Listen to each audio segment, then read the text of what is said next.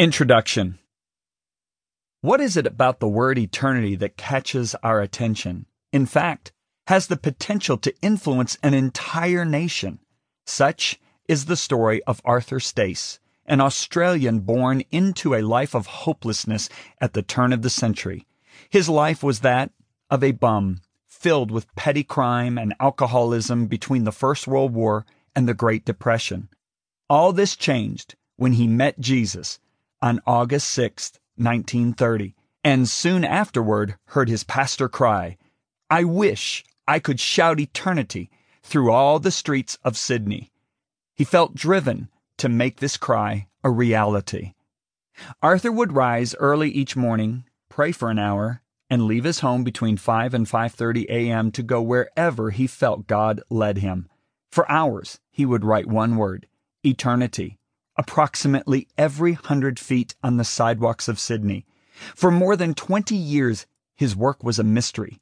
Who was writing this single word that caused countless thousands to pause and ponder its meaning, both immediate and long range? Had this mystery man captured the impact and portion of this single word's power? It wasn't until 1956 that the puzzle was solved. 2 years after Arthur's death in 1967, Sydney poet Douglas Stewart published these words and immortalized the word of this graffiti preacher. That shy, mysterious poet, Arthur Stace, whose work was just one single mighty word, walked in the utmost depths of time and space, and there his word was spoken and he heard, eternity, eternity. It banged him like a bell, dulcet from heaven sounding, somber from hell. A one-word sermon touched a nation. His message was secured for generations by architect Ridley Smith, who put it in a copper plate in Sydney Square. It was later viewed by over 4 billion souls worldwide as they watched the opening ceremony of the Sydney Olympics on television, and again when it was emblazoned in fireworks on the Sydney Harbour Bridge on the eve of the new millennium. Eternity arrests the attention of all mankind. No race, tribe, or gender can resist its draw. We were created with eternity in our hearts and sense the imminent, unknown extension of our existence. Therefore, it is wise to delve deeper into what our Creator says concerning eternity. After all, His Word states, "From eternity to eternity, I am God.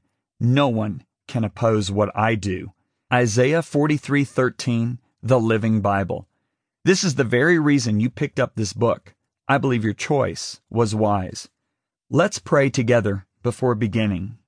Dear God of eternity, Creator of all, and the Lord of the universe, I come to you in the name of Jesus Christ, your Son. I ask in agreement with your servant, John Bevere, that this day you would anoint my eyes to see and my ears to hear, and that you would give me a heart to perceive and understand what you are saying to me through this message.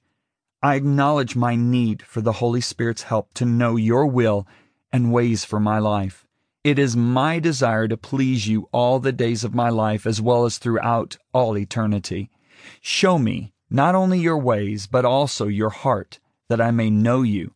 For this is eternal life, to know you intimately as my Heavenly Father. Thank you for your amazing faithfulness, grace, and mercy. In Jesus' name, amen. Let's begin knowing the Holy Spirit will give you insight and understanding you couldn't have obtained on your own. How exciting!